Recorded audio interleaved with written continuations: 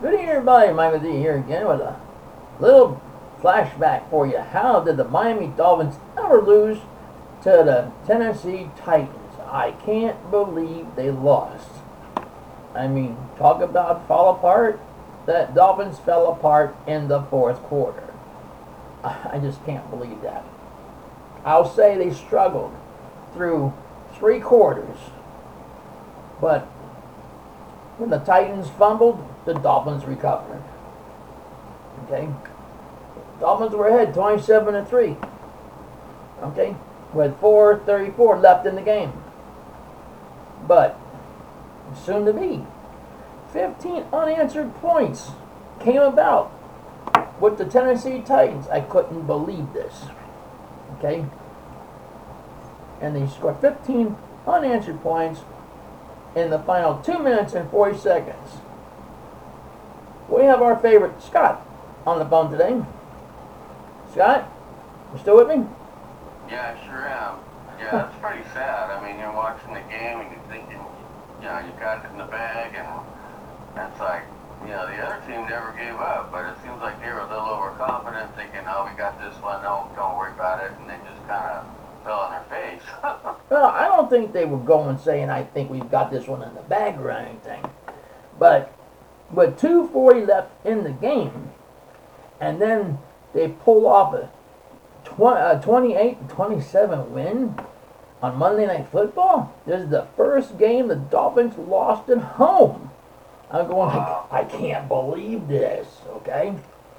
I mean, as good as the Finns are, they're ranked up there, one of the best.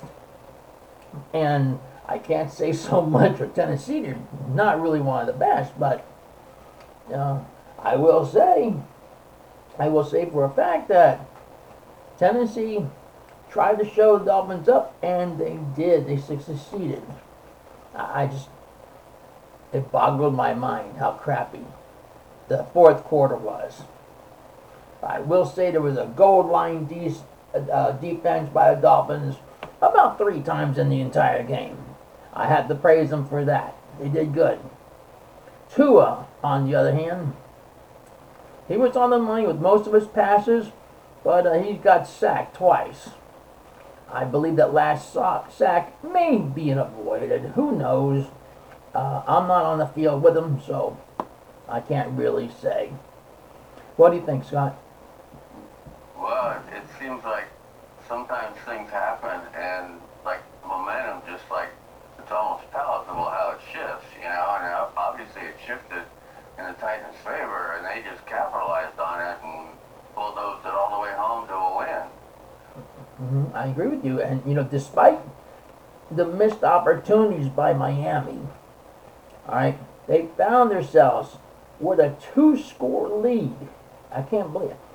Wow. Thanks to a muffed up punt, okay? And it was unbelievable. Dolphins had the first down in town on the Titans' 15-yard line. And they, wow, they took right in for a score, no problemo. But let me tell you, Yeah. they had a lot of yards to go and a lot of things to make up for.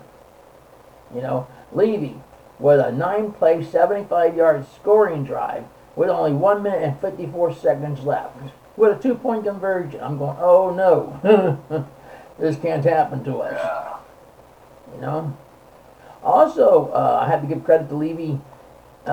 He had a 64-yard scoring drive with 26 seconds left in the game to take. Wow. Yeah, and they went ahead by 28-27 lead with only 1 minute and 49 seconds to play in the game. I just couldn't believe how it blew my mind. Yeah, it must have really been a shock that they lost in the last 4 minutes. Oh, they lost in the last 2 minutes of it, but that's beyond Dolphins. Dolphins are a lot better team than that. I will say this. Yeah, they're not in first place for nothing. Well, I'm saying they're a lot better team than this. I don't think when the Jets come into town that they're going to lose to the Jets. I think it's going to be a 2-score victory for the Dolphins. This is my quote to that game. So I guess you'll have to wait and see, but I think the Dolphins are going to get their act together because I'm sure they learned a lesson. You know, I mean, you got to stay full on the whole game, and you can't slack up any bit. And even if something happens like the quarterback getting sacked like that, they got to just come back. They can't let it, take the wind out of their sails. They got to stay strong even up to the last minute. I mean, things can happen in the last 30 seconds. Oh, I agree. I saw something the other day on instant replay, like an unbelievable game.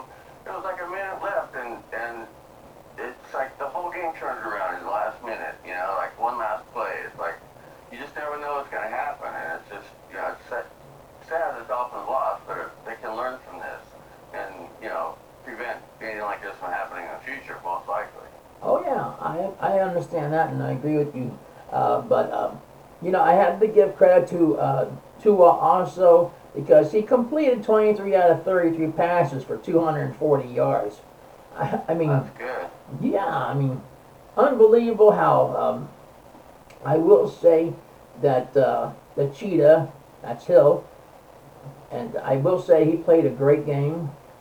Okay, and unfortunately he got injured, but he was able to come back. Thank God for that.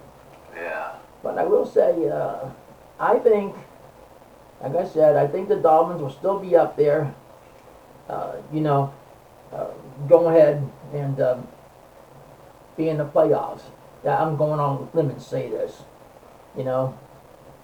I think the game pleaser of all was in the third quarter when Zach Sealer, okay, he intercepted a ball and he went the whole 10 yards with it for a touchdown.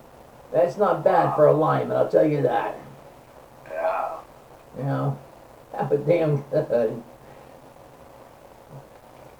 And that's what we got for you tonight, ladies and gentlemen. So on behalf of Scott and myself, okay, we wish you all a Merry Christmas and a blessed New Year.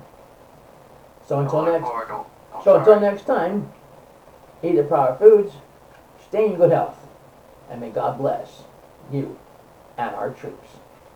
Good night. Merry Christmas, everybody, and we'll look forward to watching Miami kick butt next time.